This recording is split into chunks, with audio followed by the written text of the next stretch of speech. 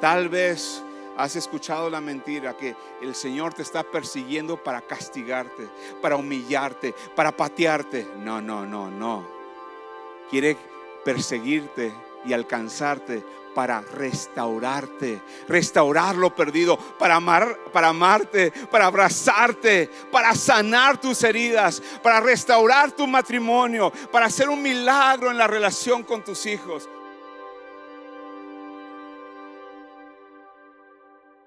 Es un placer estar aquí con ustedes. Yo nada más les quiero decir lo bendecido que son por tener esta iglesia y los líderes que tienen. Gracias, Pastor Chris y Hannah y Mike por invitarnos. Y en serio, tuve el privilegio, mi esposa Priscila y yo, tuvimos el privilegio de estar con muchos de sus voluntarios y del staff que trabajan en la iglesia. Y déjenme decirles una cosa, tienen unos superestrellas. Y es en buena semilla que Dios ha sembrado su palabra en esta iglesia. Y yo nada más quiero decirte que tengamos un espíritu agradecido por el privilegio que es estar en esta iglesia, en este campus. Y yo estoy bien contento por estar aquí. Yo siempre he visto a Vino Nuevo. Para mí Vino Nuevo es una iglesia innovadora que cuando el mundo dice no se puede, ellos dicen ¿cómo que no se puede? Con Dios todo se puede y vámonos. Y lo que no saben es que hay otras iglesias que estamos por acá, a ver quién la atora, a ver quién la atora, y vámonos, Vino Nuevo lo hace, bueno, entonces lo vamos a hacer también, ¿no?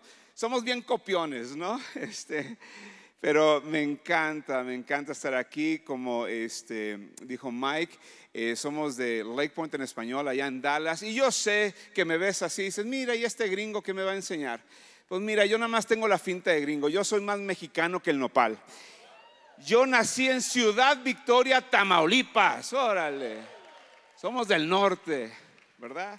Tenemos 10 años viviendo acá en los Estados Unidos, teniendo el privilegio de servir a la comunidad latina y Dios ha puesto una pasión, un corazón para alcanzar a los hispanos aquí en los Estados Unidos. En Lake Point en español representan 22 diferentes países y empiezo a conocer las culturas y mira, yo no pasa nada, yo me gustan las gorditas, ¿verdad? De chicharrón y salsa, pero también las arepas, ¿verdad? Me empieza a gustar las diferentes comidas de los diferentes países y lo único que pasa es de que, pues bueno, crece aquí el espíritu muy grandote. Algunos de nosotros tenemos ese espíritu más hinchado que otros. Pero hoy les vengo a platicar un poquito algo que el Señor ha estado hablando en mi corazón. Y ahorita al subirme nada más me gozo porque vamos a hacer algo que hacía la primera iglesia en Hechos. Los primeros cristianos se juntaban, se animaban, oraban unos por los otros, alababan al Señor y luego abrían la palabra y compartían la palabra. Y hombres y mujeres en cualquier campus donde estás, hoy es un buen día. Ahorita estuvimos alabando al Señor. Ahorita me encanta ver cómo personas van y imponen manos sobre otros. Estamos orando unos por los otros. Esto es la iglesia. Y cuando hay unidad, cuando hay ese que nos importa, que nos amamos unos a los otros, cuando abrimos la palabra de Dios, ¿qué pasa? El fuego del Señor baja, el Espíritu Santo baja, trae convicción, cosas grandes pasan. Y la esperanza para este mundo es Jesucristo y la iglesia de Jesucristo. Y hoy les quiero compartir una historia que tal vez algunos de ustedes ya han escuchado. La escuchaban en la escuelita bíblica y es la historia de Jonás. Yo me acuerdo cuando era joven, hace unos 10 años, cuando yo estaba en la escuelita bíblica y me enseñaron una canción que decía: Jonás fue quien predicó y Nínive se arrepintió. Nadie se la sabe. Bueno, se acaban de dar cuenta por qué no soy en el grupo de alabanza, porque canto horrible. Pero muchos de nosotros pensamos en la historia de Jonás y pensamos solamente que era un profeta rebelde y que se lo tragó un pez y ya. Pero la historia es mucho más que esa. Y mi oración es que el Señor te revele algo hoy que tal vez nunca has visto. Y yo soy un pastor que me encanta dejar tarea, ¿ok? Entonces, a algunos de ustedes nunca les gustó la escuela, nunca estudiaban, nunca hacían tarea, por eso eran bien burrotes en la prepa. Pero yo sí les voy a encargar tarea. Y mi tarea es que en esta semana leas el libro de Jonás. El libro de Jonás son 4 capítulos solamente. Entonces yo te quiero animar que en esta semana leas los 4 capítulos y vas a ver que el Señor te va a estar reafirmando algunas cosas. Ya que estamos hablando de Jonás, me recordó una historia de un niño de esos que le encantaba estar en la escuelita bíblica, que le encantaba leer la Biblia, ¿no? Bien apasionado por la palabra de Dios. Y estaba en la escuela y tenía una maestra no muy buena. Y esta maestra estaba enseñando de biología y estaba hablando de la ciencia y estaba hablando de diferentes peces. Y de repente, cuando la maestra estaba hablando de ballenas, se le ocurrió decir, y miren, no crean esas mentiras que unas ballenas se pueden tragar a un hombre y un hombre puede sobrevivir. Eso es imposible, la ciencia nos dice que no. Y no, hombre, este niño pues sintió que lo había ofendido. Dijo, maestra, pero ¿y Jonás qué? La Biblia dice que un pez se tragó a Jonás. Y la maestra así con cara así de burro, ¿verdad? Dijo, ¿sabes qué? Eso no es cierto. La ciencia, la biología dice que eso es imposible.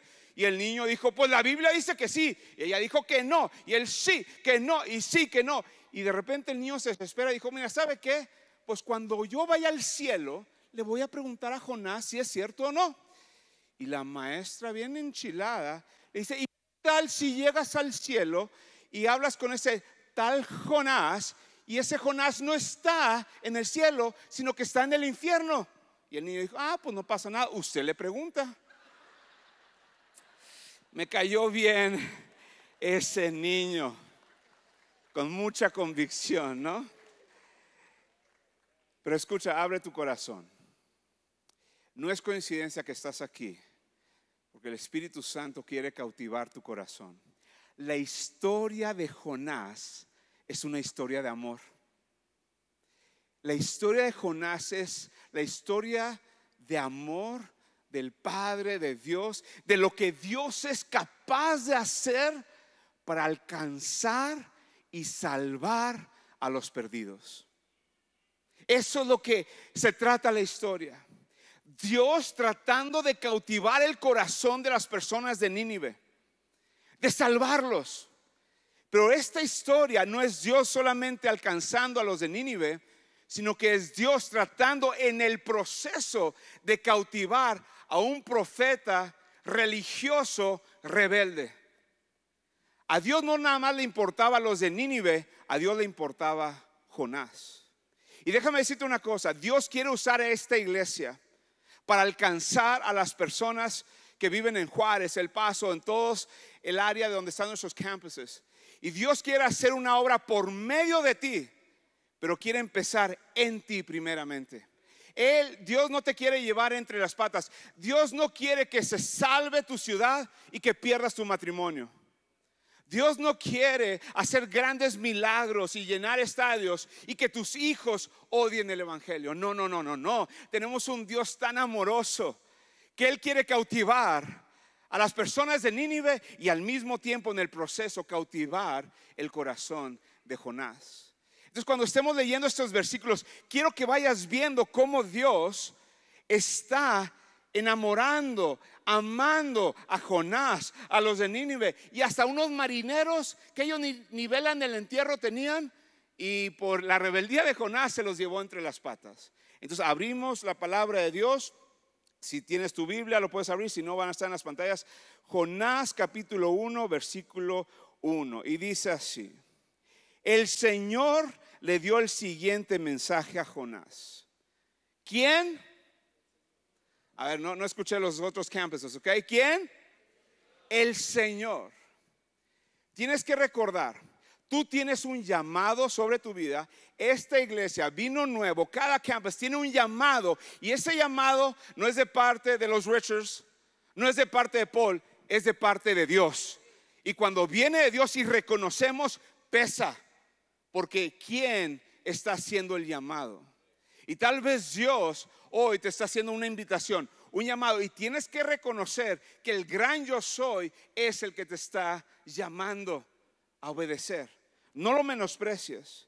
Dice, hijo de Amitai, dice, levántate, levántate. Esa palabra, levántate, es una palabra en el original que usaban para un término militar. Cuando le decían a un soldado que se levantara y tomara su posición, que asumiera su responsabilidad. ¿Por qué? Porque Jonás era un profeta de Dios. Entonces Dios le dice, levántate, asume tu responsabilidad, Jonás. Y ve a la gran ciudad de Nínive, pronuncia mi juicio contra ella, porque he visto lo perverso que es su gente. Ahora, eso es muy importante. Esa palabra perverso significa personas que viven en miseria, en aflicción, gente desesperada, gente que como que ha puesto su confianza en ídolos, en cosas, y los han defraudado. ¿Sí o no describe hoy en día la sociedad?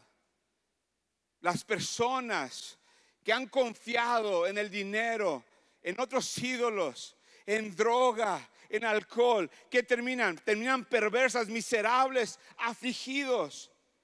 Y dice, entonces, cuando le dice que vaya, y porque he visto lo perverso que es la gente, en versículo 3 dice, entonces Jonás, que se levantó, muy bien, chido por ti, se levantó y se fue en dirección contraria para huir del Señor. ¿Será que acabo de describir la mitad de esta iglesia? Cada semana sé que se predica el evangelio aquí. Cada semana hay un llamado. Y sé que cada uno de ustedes se levantan.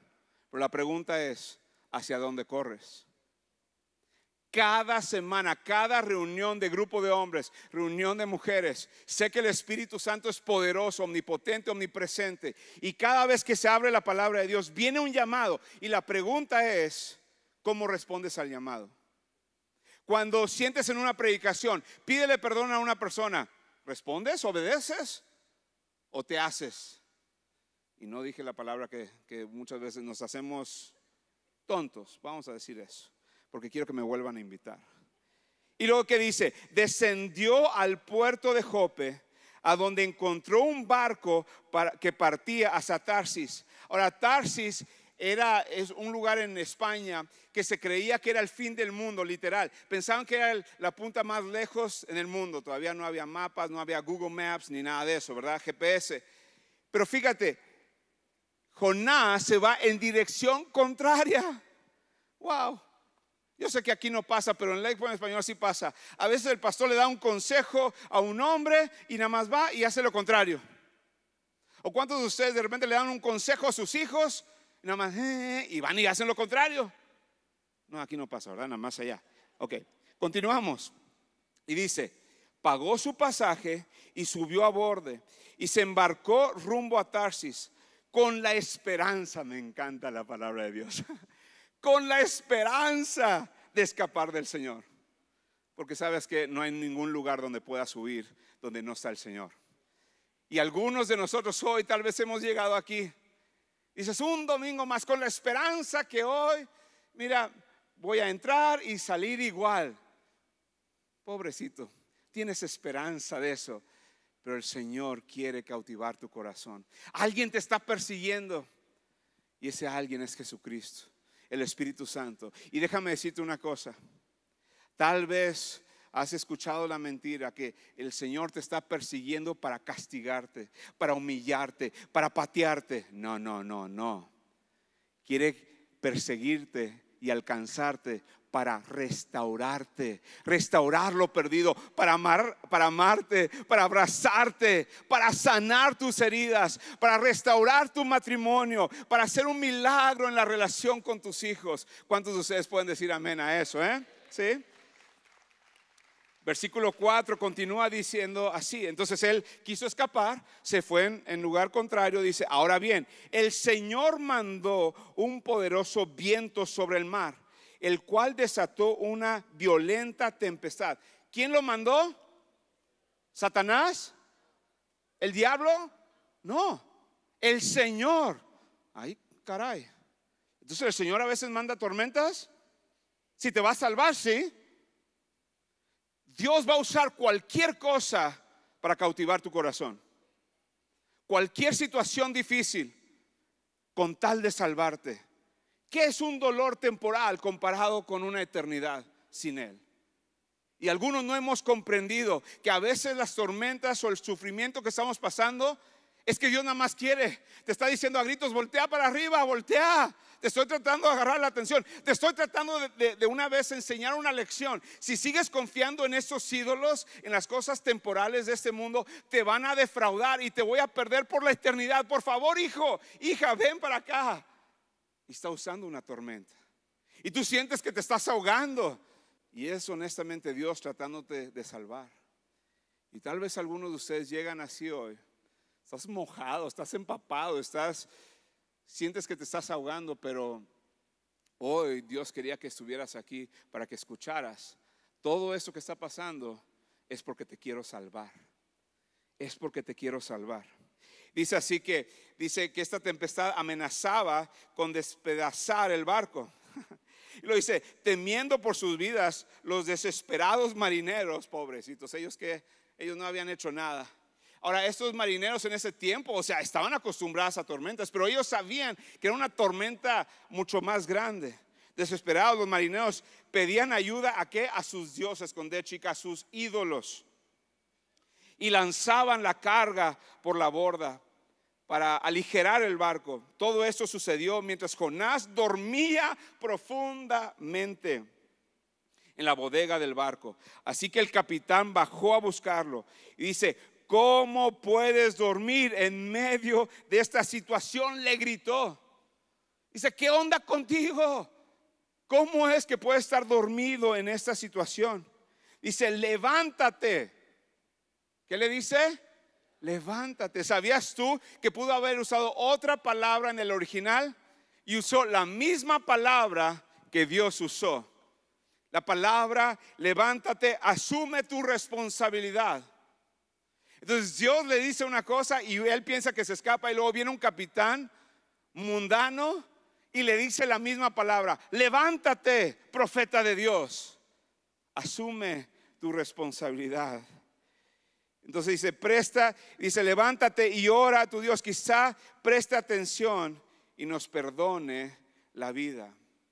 Entonces yo quiero hablar de esto que hemos dicho, que Dios en este proceso está cautivando a los de Nínive y los marineros, y a la vez al profeta de Dios religioso, el que dice que debería de saber.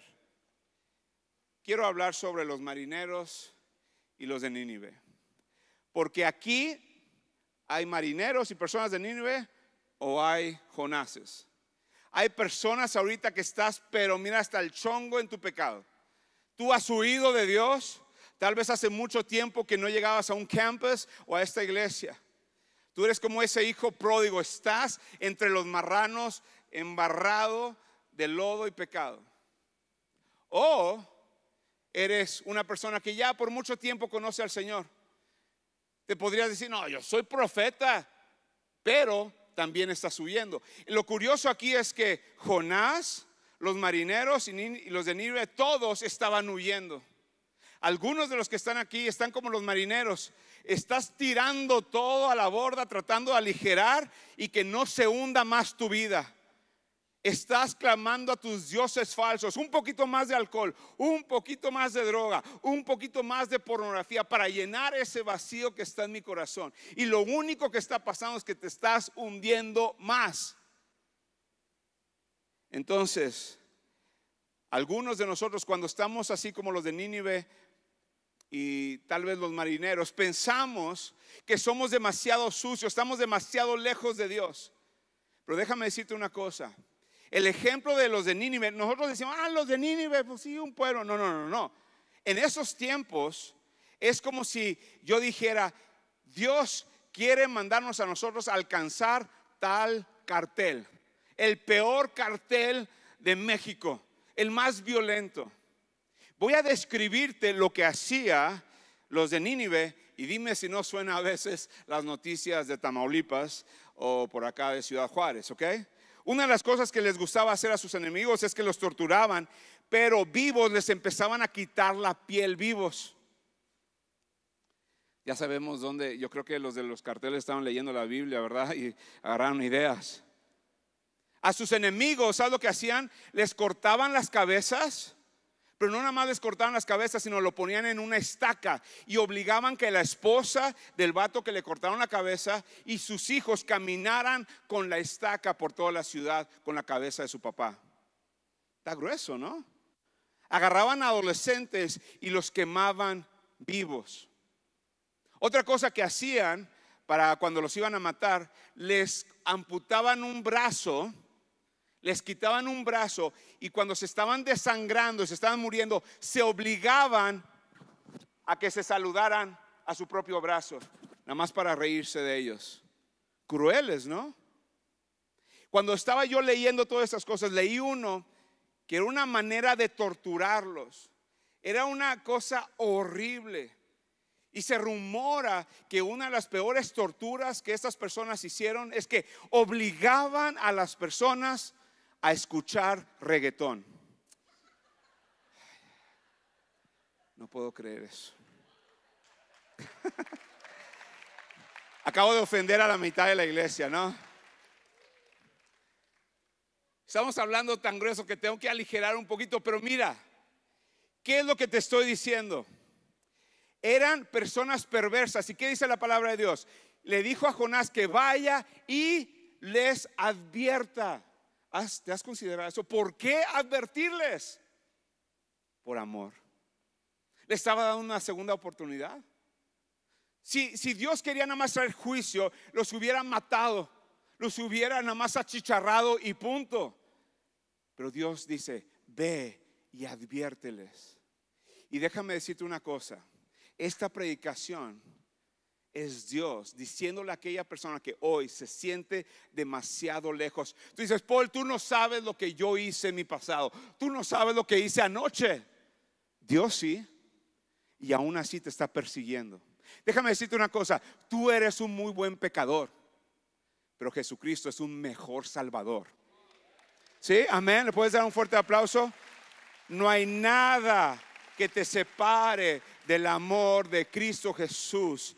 No hay nada que te separe del amor de Dios que hay en Cristo Jesús.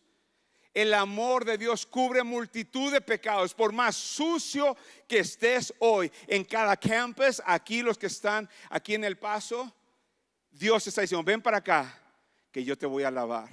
Te voy a lavar con hisopo. Ese hisopo era algo que desinfectaba. ¿Y qué dice? Te haré más blanco que la nieve. Y Dios, el Espíritu Santo, ahorita algunos de ustedes sienten nada más el corazón así. Es el Espíritu Santo diciendo, ven, te estoy cautivando. Ven, déjame lavarte. Déjame redimirte. Déjame salvarte. Entonces hoy te estoy invitando que cuando Dios te dice, levántate, corre a sus brazos. Corre a sus brazos de amor. Corre para que Él te salve y te restaure. No corras en dirección contraria. Ahora, como dije hace rato, todos nos levantamos, todos corremos, pero algunos de nosotros hay dos maneras rebeldes de huir de Dios. Unos corremos y huimos y nos vamos al mundo y nos vamos al pecado y al lodo y ahí estamos con los marranos. Y como que para algunos de nosotros que venimos a la iglesia, como que eso es obvio. Eso yo no, pero escúchame, hay otra manera de ser rebelde. Hay otra manera de huir de Dios. Y es como Jonás. Aquella persona sábelo todo. Aquella persona que Dios le da una instrucción, no, yo no estoy de acuerdo. Y algunos de nosotros estamos ahí experimentando eso. A veces juzgamos a Jonás con eso, pero cuando nos llega un diagnóstico que no está aceptable, cuando no nos dan el trabajo que queríamos, escúchame, cuando se toma una decisión aquí en la iglesia y no estamos de acuerdo, ¿qué pasa? Explotamos, nos enojamos y nos vamos de la iglesia. Eso es también rebeldía, eso es también huir de Dios. Jonás era el escogido de parte de Dios para llevar, era un profeta de Dios. ¿Y qué estaba haciendo él? Estaba dormido. Algunos de ustedes están huyendo de Dios porque están bien jetones espiritualmente. Tu familia se está hundiendo. Tus hijos se están perdiendo. Tus vecinos ni te importan. Andas dormido espiritualmente y Dios lleva meses o años pidiéndote que te actives, que te levantes, que asumas tu responsabilidad, que empieces a servir en tu campus, que no nada más seas espectador, que tu ministerio no sea el ministerio de pompis, sino que sea un ministerio donde alcance a personas, que les dé esperanza a personas. ¿Y qué estamos pasando espiritualmente hablando? No, llevamos 20 años en el Señor, pero andas bien jetón, andas bien dormido. Y honestamente, Satanás así te quiere, bien dormidito, no hagas nada. Entonces yo hoy te estoy diciendo la misma palabra, a ti religioso, a ti sábelo todo, a ti que has enseñado un estudio bíblico por 30 años. Te estoy diciendo, levántate, asume tu responsabilidad de líder, voltea al lado. Si nadie te está siguiendo, no eres un líder. Y algunos de ustedes no tienen nadie, no tienen otra generación, no han invertido en la nueva generación. Algunos de ustedes se la pasan en la iglesia alabando y glorificando al Señor y sus casas se está derrumbando, tu matrimonio se está viniendo abajo. Nunca le das las obras a tus hijos de tu tiempo y de tu energía. Levántate en el nombre de Cristo Jesús y asume tu responsabilidad como papá, como esposo, como esposa. Ese es tu primer ministerio. Entonces, déjame decirles una cosa. Cuando Dios hace un llamado y nosotros nos rebelamos, vienen tormentas. Y escúchame, el pecado nuestro afecta a otras personas. Las tormentas que pasamos a veces son tormentas porque nosotros las creamos o son consecuencias del pecado de otras personas. Y yo creo que algunos de nosotros menospreciamos, bueno, esto es mi pecado, esto es mi adicción, esto es mi... No entiendes.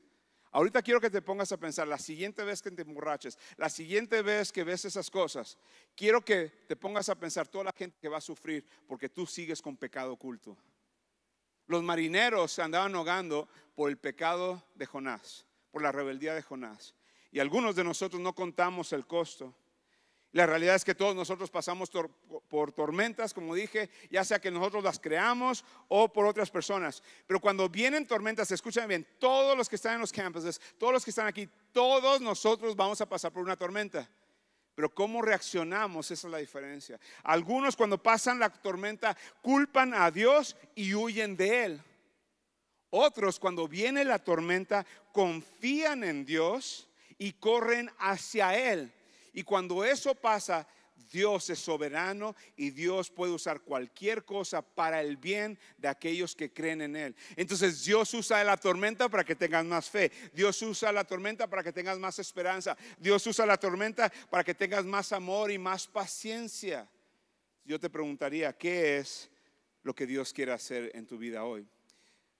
Quiero ir terminando esta sección de los versículos. En versículo 15 dice así: entonces los marineros tomaron a Jonás y lo lanzaron al mar embravecido, y al instante se detuvo la tempestad.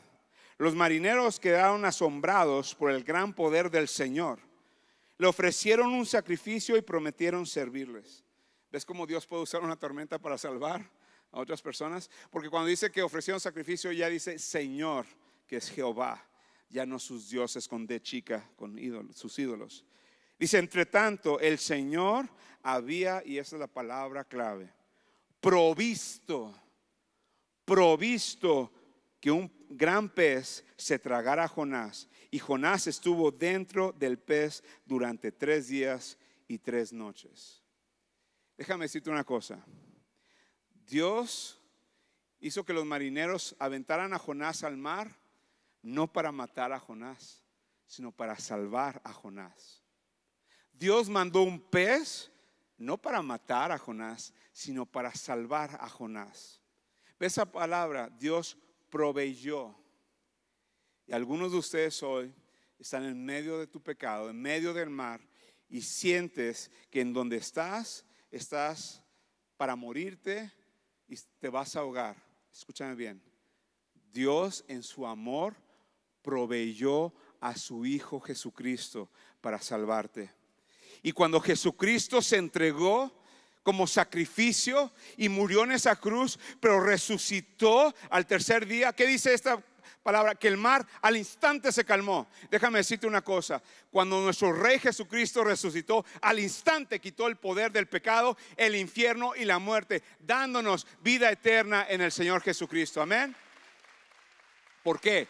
Porque proveyó un Mesías, proveyó un sacrificio. Y yo hoy te quiero nada más recordar y animar que sepas que el Señor ha proveído un Salvador para ti.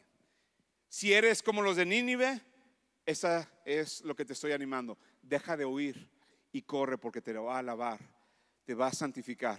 Si eres como Jonás, sábelo todo religioso, que el Señor rompa tu voluntad y ponga su voluntad, pero también corre hacia Él. Y quiero terminar hoy más o menos contándoles cómo termina esta historia. Pues Dios tuvo misericordia con Nínive. Jonás por fin fue, porque pues lo obligaron, ¿verdad? O sea, se lo tragó un pez y el pez lo escupió y ya estaba en Nínive. Entonces él empieza a predicar. Y cuando predica, después de eso se va a un monte y se pone bien cómodo. Ahí dice, estoy viendo aquí, porque eran sus archienemigos los de Nínive. Y dice, va a estar bien padre, aquí un refresquito. Y hacía un sol bien grande, ¿verdad? Y se cree que Jonás estaba medio pelón, ¿verdad? Y se estaba quemando, ¿verdad? No voltees al de al lado, ¿ok? Le estaba quemando el sol. Y Dios le quiere enseñar algo, una lección a Jonás. Entonces Dios hace crecer una planta. Y la planta viene y le da una sombra bien rica. Y él se pone con ganas. Gracias, Dios. O sea, me amas tanto que me da sombra. Y mira, el perfecto lugar para ver. ¿Qué vas a hacer? ¿Vas a mandar fuego? ¿Vas a mandar ángeles? A ver, ¿cómo los vas a matar? O sea, ¿lo vas a achicharrar? No sé. Estaba bien emocionado. Y Dios los perdona. Dios tiene misericordia. Y se empieza a enfurecer. Porque dice que el hombre de Dios no le gustó lo que Dios estaba haciendo. ¿Qué dice la palabra de Dios? Nuestros pensamientos no son los pensamientos de Dios. Entonces cuando Dios hace cosas, tú no tienes el derecho de enojarte. Tú no eres Dios. Y luego Dios tiene un sentido del humor. Manda un gusanito y pica la planta. La planta se muere. ¿Y qué pasa? Le empieza a dar una insolación al Jonás. Se le quema ahí el coco, la pelona, ¿verdad? Y se enfurece. ¿Cómo es posible? Y dice, yo sabía que ibas a ser así, que eres un Dios de misericordia, lento para la ira. Y termino con esto: abre tu corazón. Esta es la conversación de Dios. Dice, entonces el Señor le respondió, sientes lástima. Esta palabra lástima es compasión. Compasión es sentir un profundo dolor por el sufrimiento de otra persona. Dice, sientes compasión por una planta, aunque tú no hiciste nada para que creciera. Creció rápido y murió rápido. Pero Nínive tiene más de 120,000 habitantes que viven en oscuridad espiritual, sin mencionar a todos los animales. Y dice, ¿no debería yo sentir compasión, lástima, profundo dolor por el sufrimiento de esta ciudad? Yo termino con esto. Si Dios sintió compasión, o sea, profundo dolor por el sufrimiento de 120,000 personas en oscuridad espiritual, respóndeme tú, ¿qué es lo que Dios siente por más de 3 millones de personas que viven en la ciudad de Juárez, El Paso y toda la gente que vive alrededor de todos los campuses? Y yo te pregunto, ¿qué te importa más? ¿La gente o tu plantita? ¿Qué es la plantita? ¿Tu comodidad? ¿Tu carro nuevo? ¿Tu casa? Las cosas temporales. ¿Qué pasa si hoy podemos saber qué te importa más? ¿Te animarías a descubrirlo juntos? ¿Sí? Algunos de ustedes, no, pues ni modo. Aquí te va. Abre tu corazón, todos los campuses, todos los que están aquí. Si Dios cumpliera y respondiera a todas las oraciones de todas las personas de Vino Nuevo, de todos los campuses, si Dios respondiera a todas las oraciones de los últimos 30 días de Vino Nuevo, ¿cuánta gente sería salva? ¿Cuánta gente sería restaurada? ¿Cuántos matrimonios serían salvos? Por lo que más oras, revela tu corazón. ¿Sabes lo que me temo? Es que si Dios ahorita contestara las oraciones de todos los de Vino Nuevo, habría muchos carros nuevos, habría muchos más dinero en el banco, habría un mejor trabajo, habría hasta unas cuantas pérdidas de kilos por ahí. ¿Por qué? Porque nos la pasamos orando, intercediendo por una plantita, en lugar de sentir profundo dolor por nuestra ciudad. Permítame orar por ti. Padre, te doy gracias porque tú nos has hablado. Tú nos estás persiguiendo, Señor. Corramos hacia ti. Te pido por todas las personas de los diferentes campuses y los que están aquí, que corramos hacia ti. Un Dios bondadoso, lleno de gracia. Bendice a esta iglesia en el nombre de Cristo Jesús. Y todos dijeron, amén, amén. Hey, muchas gracias por acompañarnos el día de hoy. Te animo a que te suscribas para que estés al día con cada uno de los mensajes que estaremos subiendo en este canal. También, ¿por qué no nos sigues en nuestras redes sociales para que estemos en contacto y no te pierdas nada de lo que está sucediendo aquí en casa?